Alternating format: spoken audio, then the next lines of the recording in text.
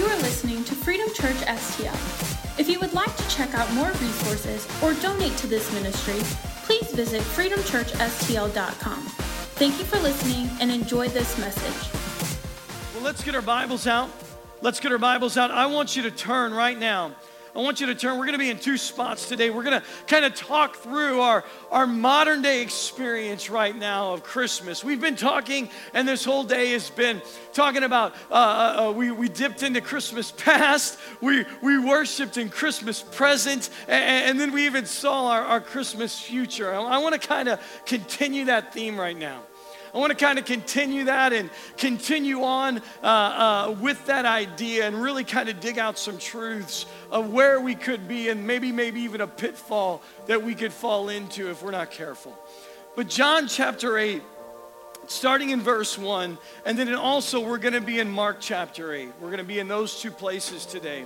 And we're going to dig out some truths, and we're going to let the Pharisees and their experience with Jesus and their experience with their encounters with Jesus really we're going to see through their eyes almost what if we're not careful, what we could get into and miss in this moment in time.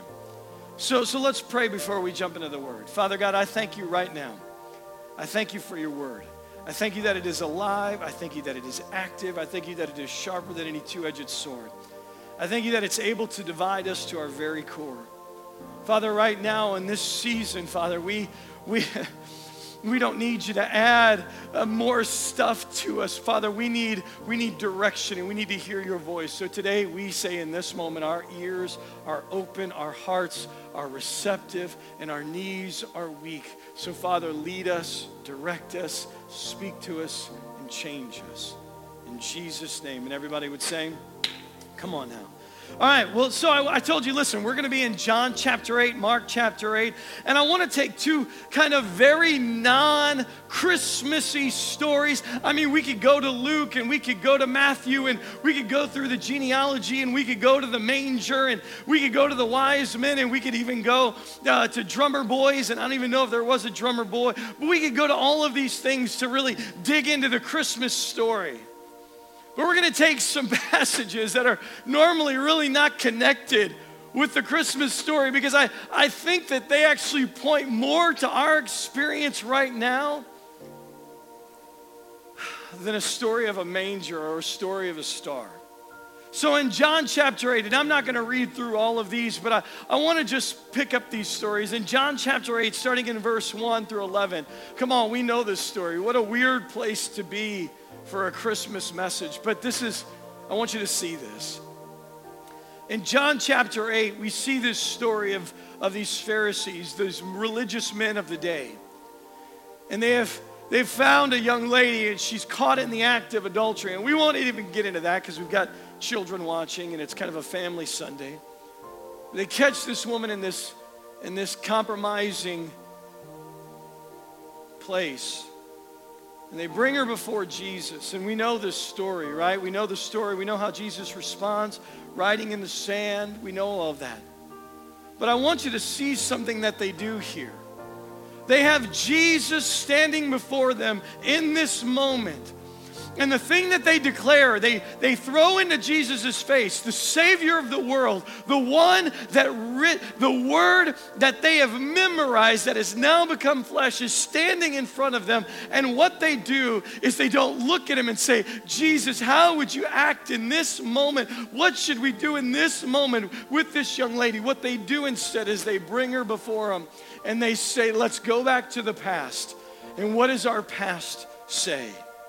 And the past says in the law of Moses that we should stone her. And the law of Moses, the things of our past, the things that we have clinged to in our past says this. This is the moment. This is what we should do in this moment. And we know Jesus' response. We know that in this moment that Jesus just literally just shuts them down. He writes in the stand, stones fall and grace is extended to this woman, man. And she's forgiven and she's directed in another way of life.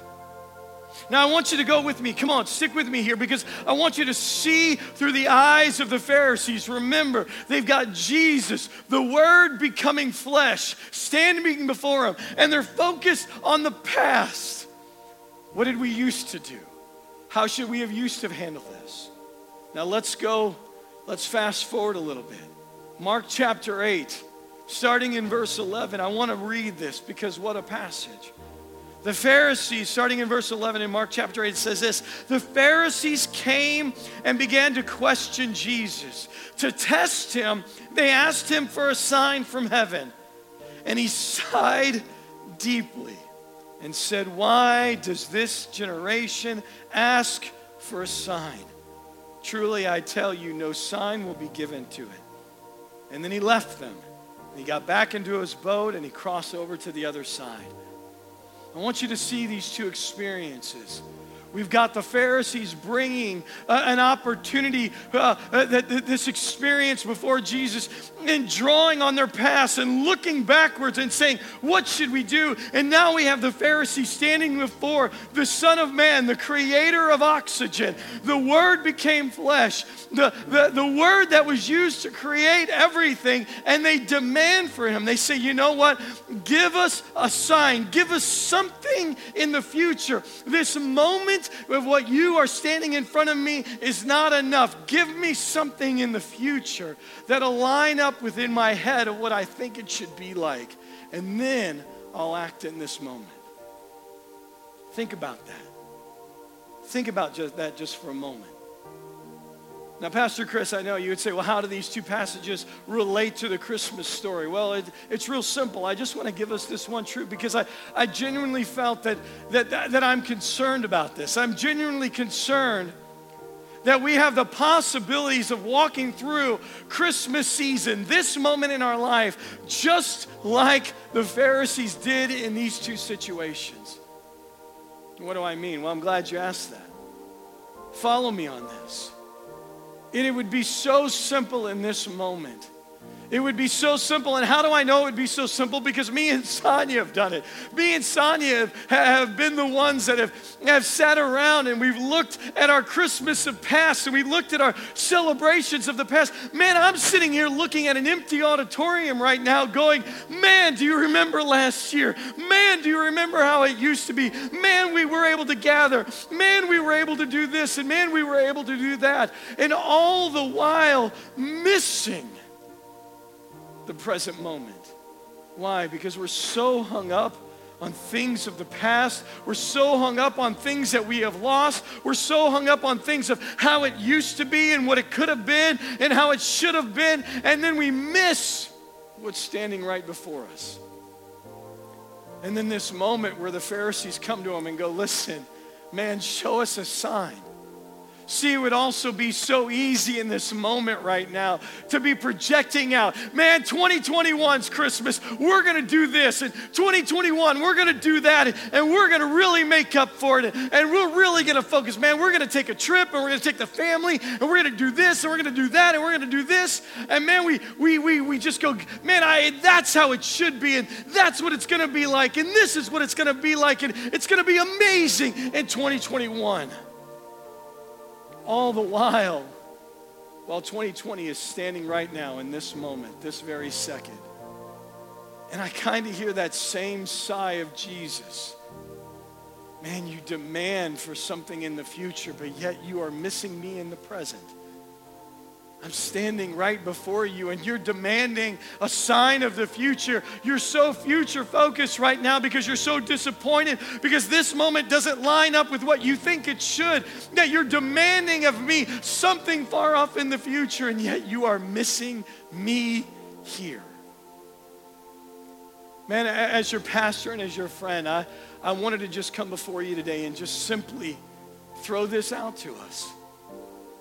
There are a couple of things. I don't want us to go through this Christmas season. I don't want to go through this Christmas holiday where we get so focused and we get so bitter and rigid about what we have lost in the past and what we used to have and how it used to be that we miss this moment like the woman caught in adultery. We miss this moment where we could have extended grace, where we could have extended a hope to somebody, where we could have extended love. Can you imagine if these Pharisees, these men of God, the church of the day would have come to Jesus and said, listen, I know this is what we used to do, but I see you, and what do you want to do in this moment with this young lady? Show us. And can you imagine if that moment turned into a teaching moment and Jesus was able to look at them and just go, I see your heart. I see what you desire. You're not missing this moment of grace. You're not missing this. And can you imagine the church of the day getting to restore this young lady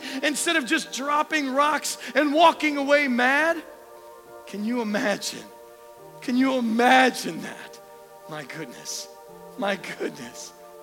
Listen to me. I don't want us to be so bitter and so angry about what we have lost. And I know I'm not sticking my head in the sand. I know we've lost some things this year. I know that some of our traditions and what we love and what we kind of bank on at this time, man, they're not the same. I get it, but let's not as a church stick our heads in the sand and be so past-minded that we miss the very opportunities of extending grace to those in front of us, to extending mercy to those that need mercy, to maybe using this time, maybe this is the year when all is crazy, and maybe in past years where we got so hung up in the traditions of things, and maybe that this, for the first time, those things have quieted down, allowing us to actually focus on what matters. Reaching out to people and extending grace that we hoped presents and traditions and trinkets would cover up. And maybe in the past, we just tried to cover all of those things. Maybe there's rifts in your family. Maybe there's broken down relationships in your family that you just hoped the traditions of the past would cover up, and that a turkey leg is shoved in somebody's mouth will keep somebody from talking about that, and we could just get through the holidays. Well, maybe this is the year where all of that stuff is quieted down and you can have real conversations with real people that matter.